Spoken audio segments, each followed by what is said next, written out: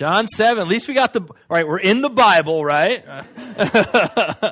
We've talked about this idea of celebration within the context of our faith.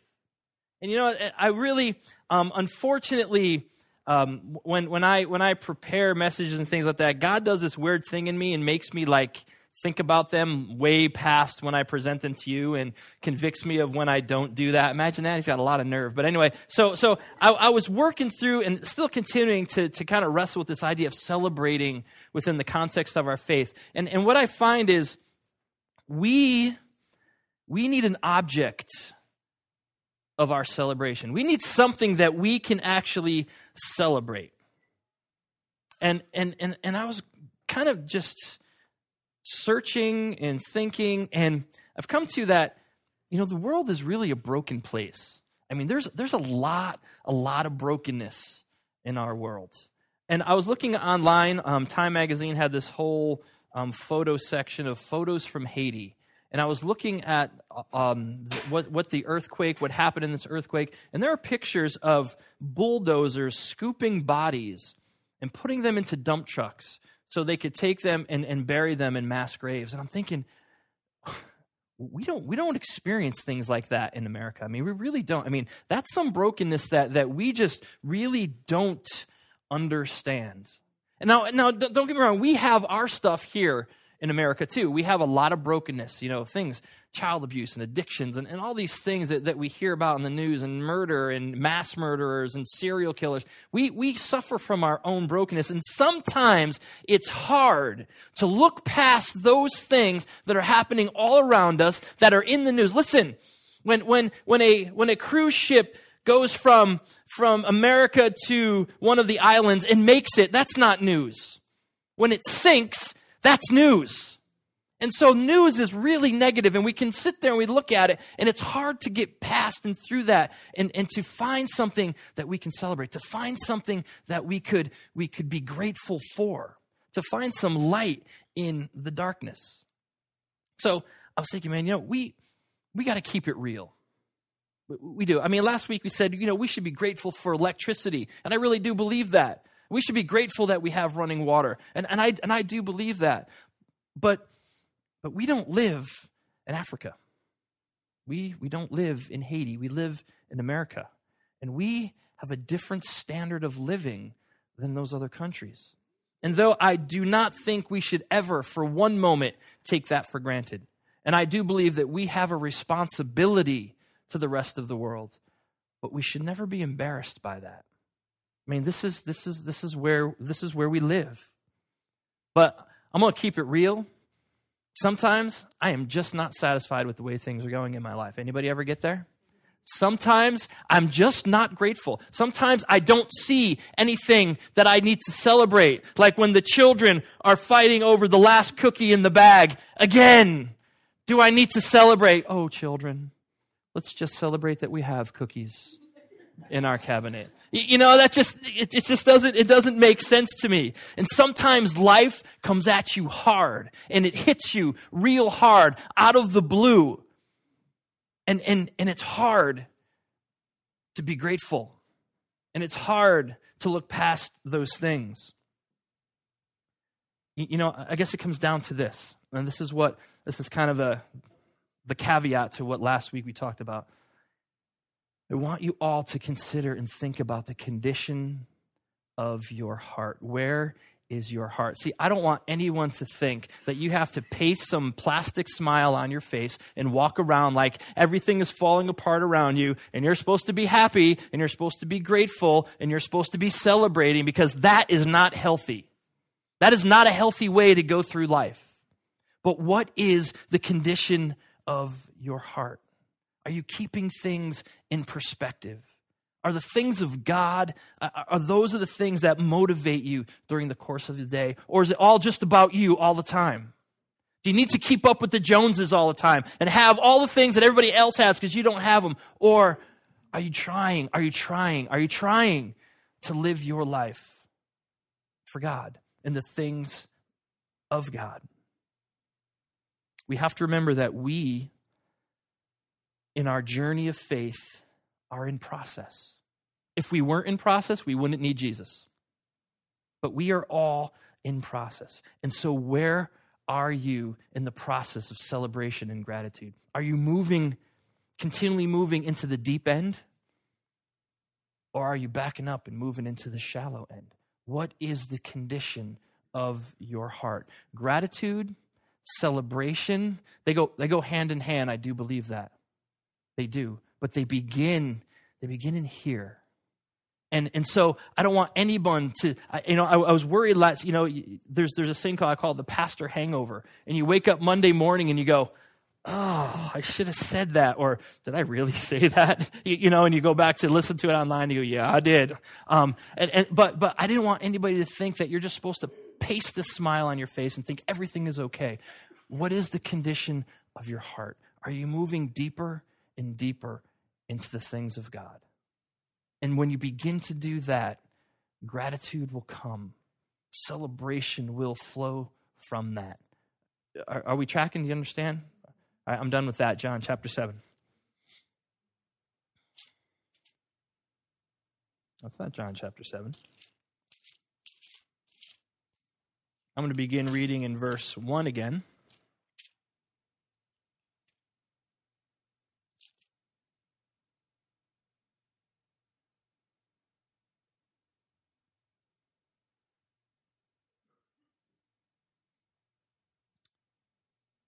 After this, Jesus went around in Galilee.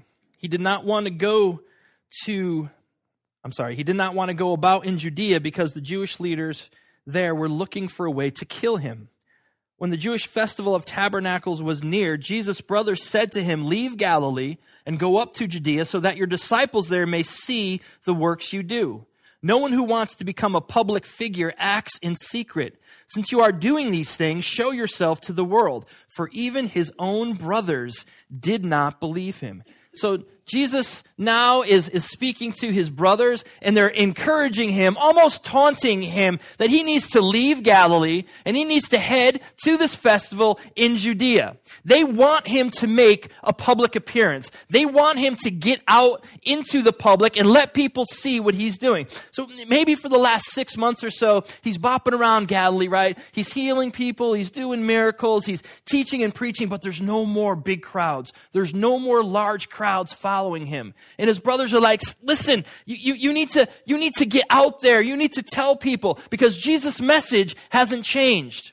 His message is that he is the Son of God, that he and the Father are one, that he has come to bring reconciliation to the world, that we need to repent for the kingdom of God is at hand. And this message is global. It's for all people.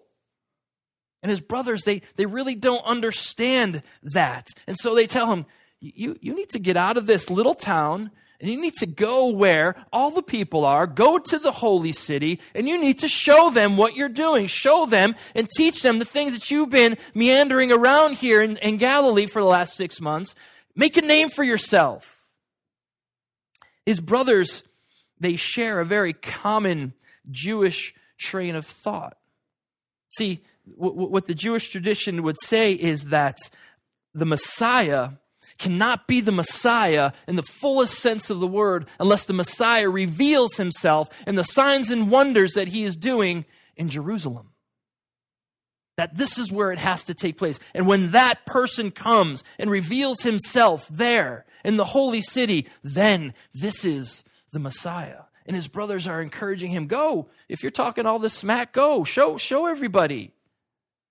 Even Jesus would say that no prophet can die outside of Jerusalem.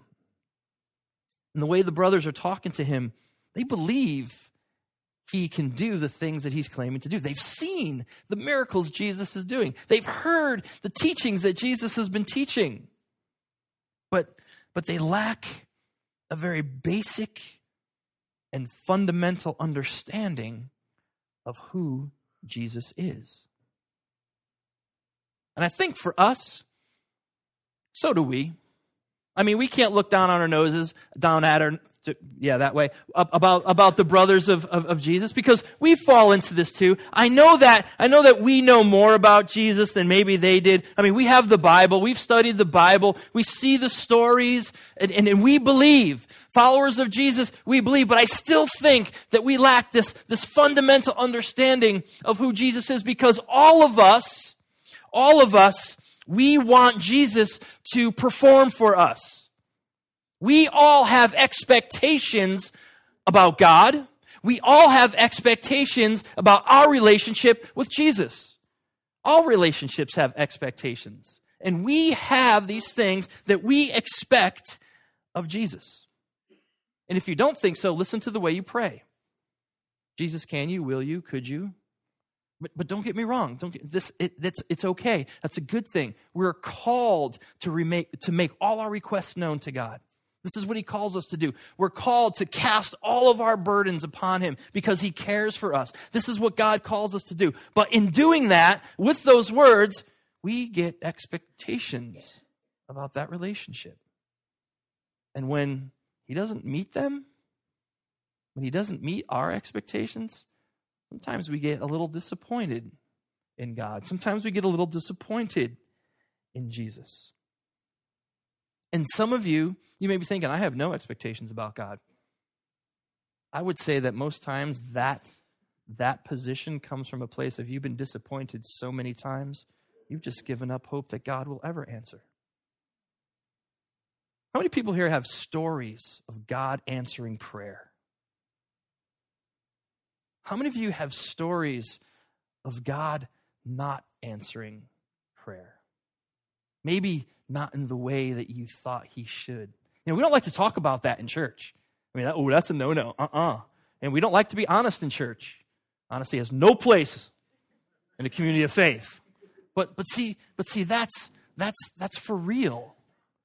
I can't even count how many times I have prayed with people and in my own time of prayer, God, show yourself strong in this or in this or for them. And I always thought that it was from a very pure place in my heart, that I had pure motives in asking God, show yourself strong. But I'm not so sure anymore. Part of it is self-centered of me to pray that way, because you know what? When God doesn't come through the way I expect him to come through in the time that I come through, is he weak? Is he not showing himself strong? I mean, I would never admit that to you, but something in my spirit's like, what's up, God? You let me down again. And so I think sometimes we lack a basic understanding of who God is and who Jesus is. Even in our own life. And you know, when I was thinking about this, wrestling with this over the week, that messes me up a little bit. I mean, that just kind of scrambles my eggs a little, and I think, okay, I shouldn't be thinking this way. I'm a pastor. But welcome to my thought process. I pray for miracles. I pray to see miracles. I pray to be part of God working miracles. And I have a very, very clear definition of what miracles look like. I know what they're supposed to look like. I've read the Bible. People walking, people being able to see, people being able to hear, people being cured of terrible diseases. And sometimes I don't see those. Yes, maybe medicine will cure them, but I want to see like a whoa, boom, and there it is. It's the miracle. And if I don't see those types of things, my clear definition of what a miracle is, does that mean that God isn't working any miracles? Some people would say yes. Some people say that, you know what, the whole miracle thing, the whole gifts of the Spirit thing, yeah, that's done. That was just to establish the church. And then now, yeah, we're out of that stage of the, what do they call that, dispensation or some really cool term like that. And now we're into boring. I don't believe that. I don't believe that at all. I believe if the scriptures tell me that God is the same yesterday, today, and forever, then the gifts of the Spirit are operating and working today just as they were back then. But sometimes I don't see miracles. I don't see those things. Does that mean that God is not working? Or does it mean that I lack basic understanding of the nature of God or the nature of Jesus? Maybe it begins with this. Maybe it begins with our definition of miracle. In the Greek, it's the word ergon. Say ergon. That's an easy one, man. I'm not even going to make you repeat that. And it means a work. It means to do a deed. It means to do something, to act. And we've put this very supernatural connotation on it, that to be a miracle, someone's leg has to grow back. To be a miracle, somebody needs to walk on water. To be a miracle, somebody needs to be cured for some just terrible disease with like the touch of a hand. But that's not the pure definition of what it is. Yes, those things are miracles. Those things are the act of God, or an act of God and Him moving. But that's just not what the meaning is. It's a work. It's God doing something. And I would say that God is always doing something. If you have a Bible, turn to Colossians chapter 1.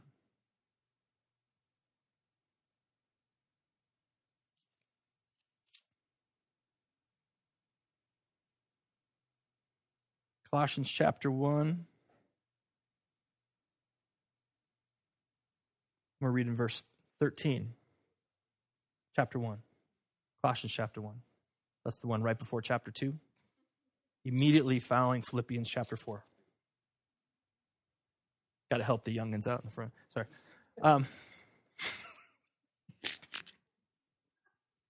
He's going to punch me when we're done.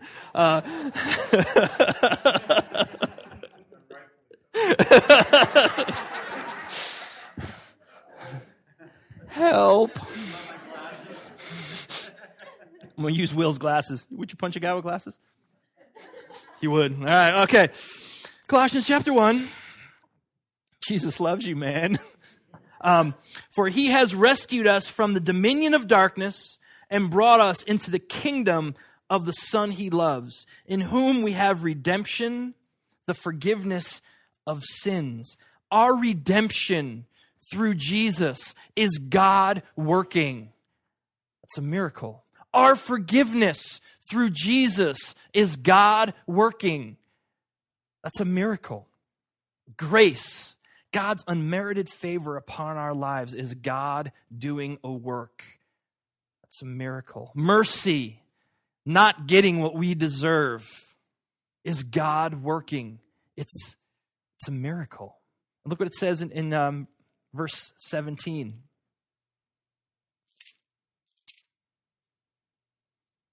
He is before all things, and in Him all things hold together. There's talking about Jesus here. Just the fact that we have not been reduced to a puddle of liquid schmutz on the floor, that our bodies are all held together, is God working. It's a miracle. The fact that the universe is held together, that planets aren't smashing into us, that we haven't fallen out of our orbit. God is holding everything together through Jesus. God is working. It's a miracle. Now, Mark, correct me if I'm wrong, if the earth would move 1 degree off its axis, life as we know it would end. God is holding that together. It's a work. It's a miracle. God is working all of the time. Sometimes we just miss the miracle. And so maybe some of you think, all right, Dennis, yeah, you paint a really nice picture of God. Didn't you just say you were looking at pictures of the devastation in Haiti? Where is God working in that? Where was God when thousands and thousands of people have lost their lives? Even more have lost their homes. Where is God working through all that? God is in every heart that decided to pray for the people of Haiti. God is in every dollar that's been sent to help that country rebuild and bring things back together. Whether it's from the atheist or from the Christian and everybody in between, every dollar sent, God is in. God is in every rescue worker that has traveled from around the world, that has left home and family, risking their own lives to help rescue people. God is working. And that's a miracle. God is in every tear that's been cried for those who have died. God is in every broken heart. Because you know what? God's heart breaks over the brokenness of His creation. And so he is with every broken heart. God is at work. It's a miracle. And the brokenness that he cries over, I mean, it's the very reason he sent Jesus, to fix it, to bring it all back together. God is still working. God is still making miracles. And maybe we just need a better understanding, that we would find the miraculous in the everyday.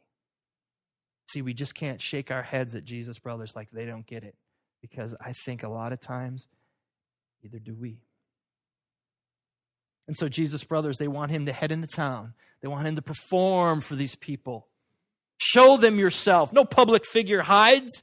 Get out in the open. It's kind of like the temptation of Jesus when he was in the wilderness with Satan, right? Satan brings him to the top of the temple in Jerusalem. Says, yo, Jesus, you think you're cool? Jump.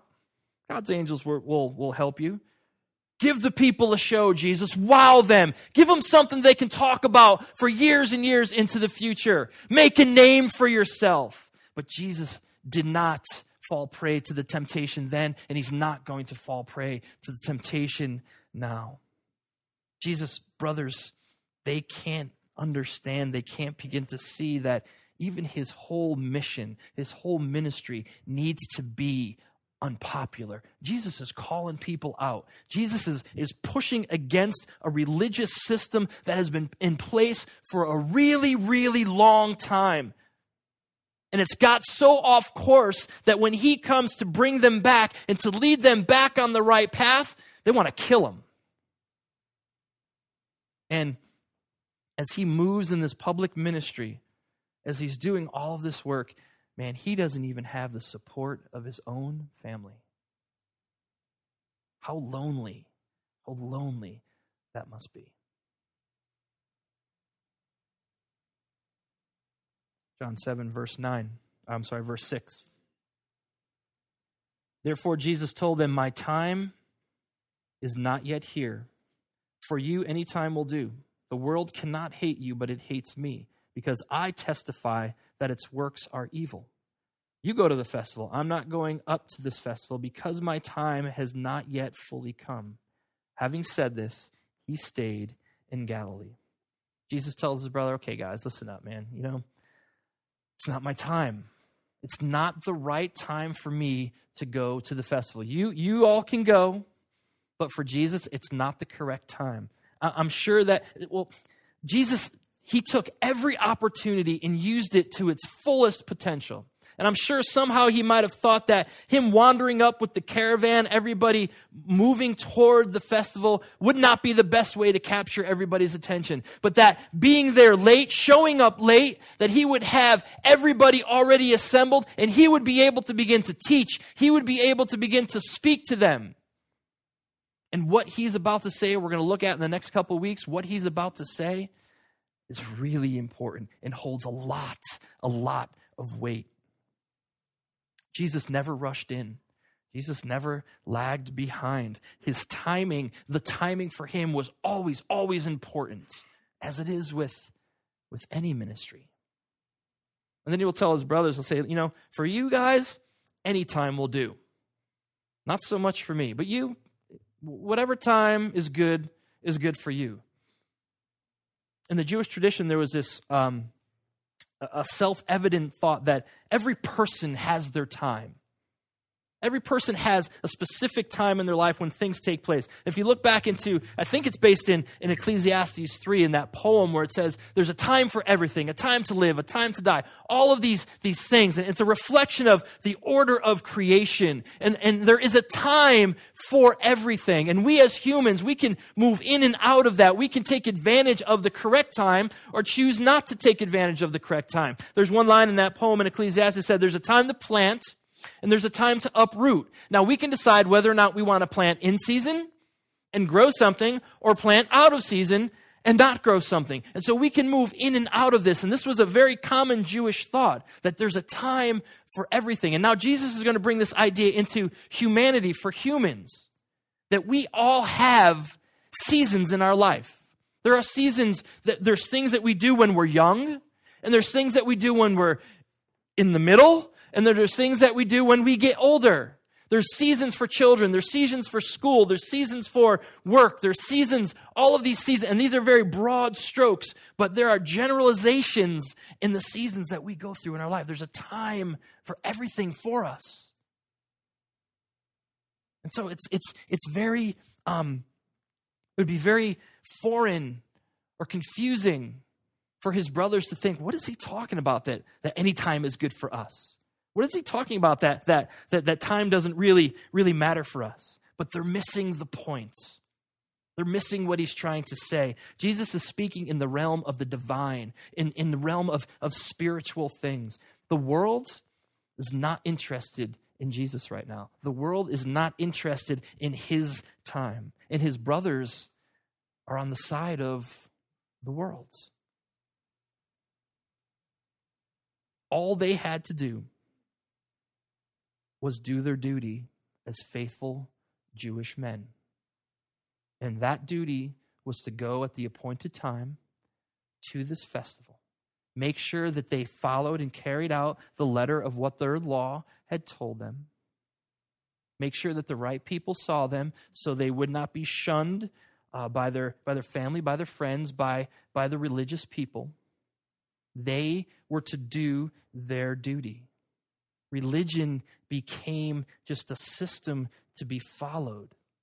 Isaiah would say a long, long time ago, these people, they draw near to me with their lips, but their hearts are far from me. These people, they're saying the right things. They look like they're doing the right things, but their hearts are far from me. They begun to go through the motions instead of focusing on what Jesus was offering them, a reconciled relationship with God. And he would tell them, you know what? The world can't hate you. You're part of this world.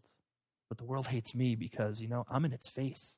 I'm telling them what they're doing is wrong, and they don't like it. But the world, it can't hate you. And for them, for the brothers of Jesus, the world he's referring to is their religious institution.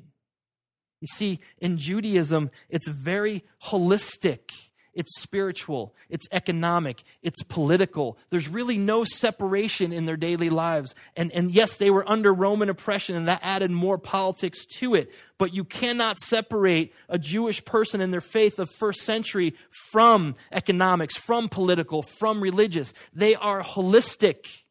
This is the way that they lived. And that's very uncommon for us. It's very hard for us to understand because we like to categorize things in our life. We have our work. And then we have church.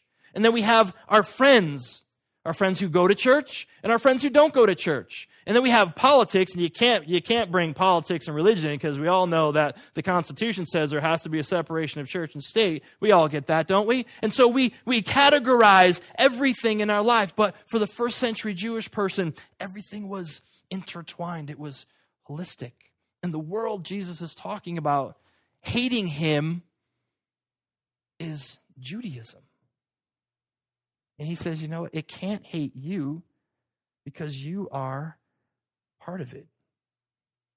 But Jesus is coming against an entire religious system. What God had given them that started out holy and divine has gotten way off track. So off track again that when Jesus came to bring them on the correct path, man, they wanted to kill him. For us, for Oasis Church, we always have to take stock in what we're doing. We always have to ask the questions. What are we doing? Why are we doing it? Are we in step with the things of God? Are we moving where God is moving? Are we moving for the reasons that God is moving? Remember that God gave the Jews Judaism. It's his religion. This isn't some pagan faith. This is the God, the creator of the universe. He gave this to them. He taught them. He laid out everything that they needed to do. This is not some whacked out religion, but it's gotten off course. In church, we always have to check where we are, both individually and corporately. We have to make sure that we are in step with God. That we're not just part of some religious system going through the motions, but that the heart of God beats in the heart of us all. Are we joining things that God is doing?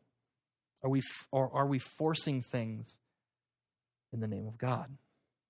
The latter of those two is a very, very dangerous place to be. Jesus says in Luke 6, he says, "Woe to you when everyone speaks well about you, because that's the way the ancestors spoke about the false prophets." And as I read this, Jesus is hated. And as I read that verse in Luke 6, man, it just I started to think about this. So these prophets, they've come to teach the things of God, but yet everyone spoke well of them because they didn't bring the truth. They brought what they wanted. I want to share something with you. Our church has not always been spoken well of. In fact, early off when we began, we were accused of leading people astray. And as a pastor, I don't care who says that makes me nervous.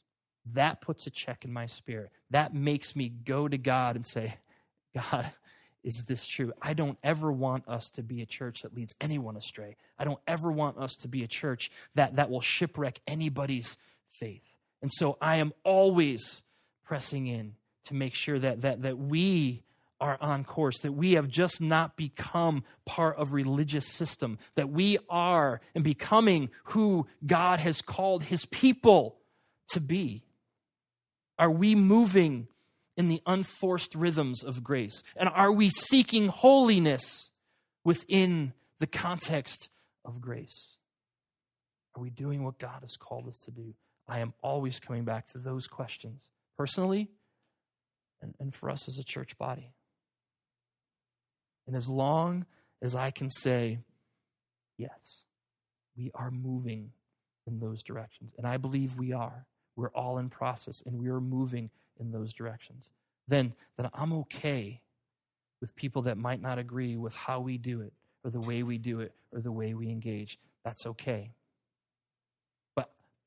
But we can never become prideful in that.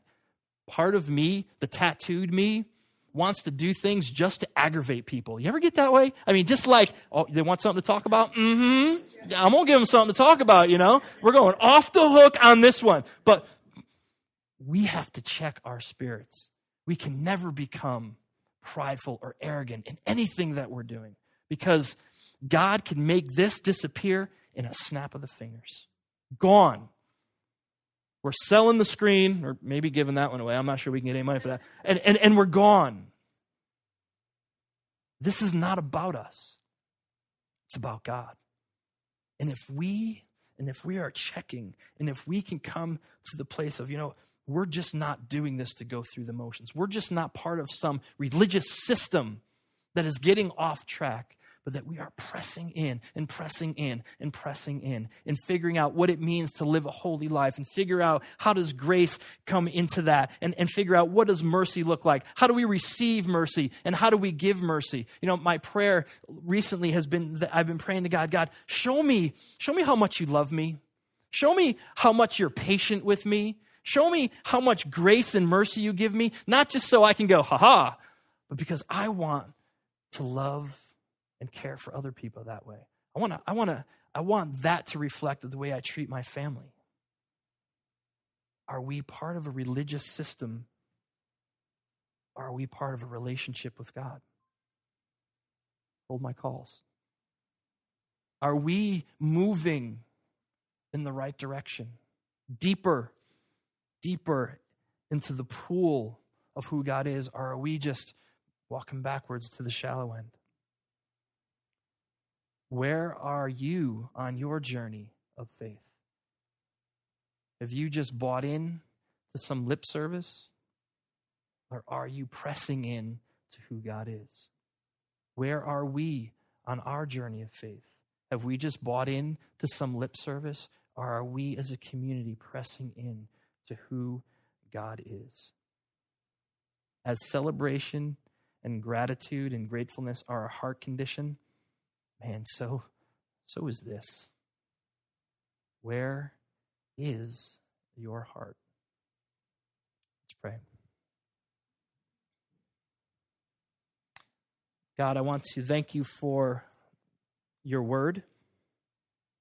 Thank you that at times it's hard to get stuff out of it.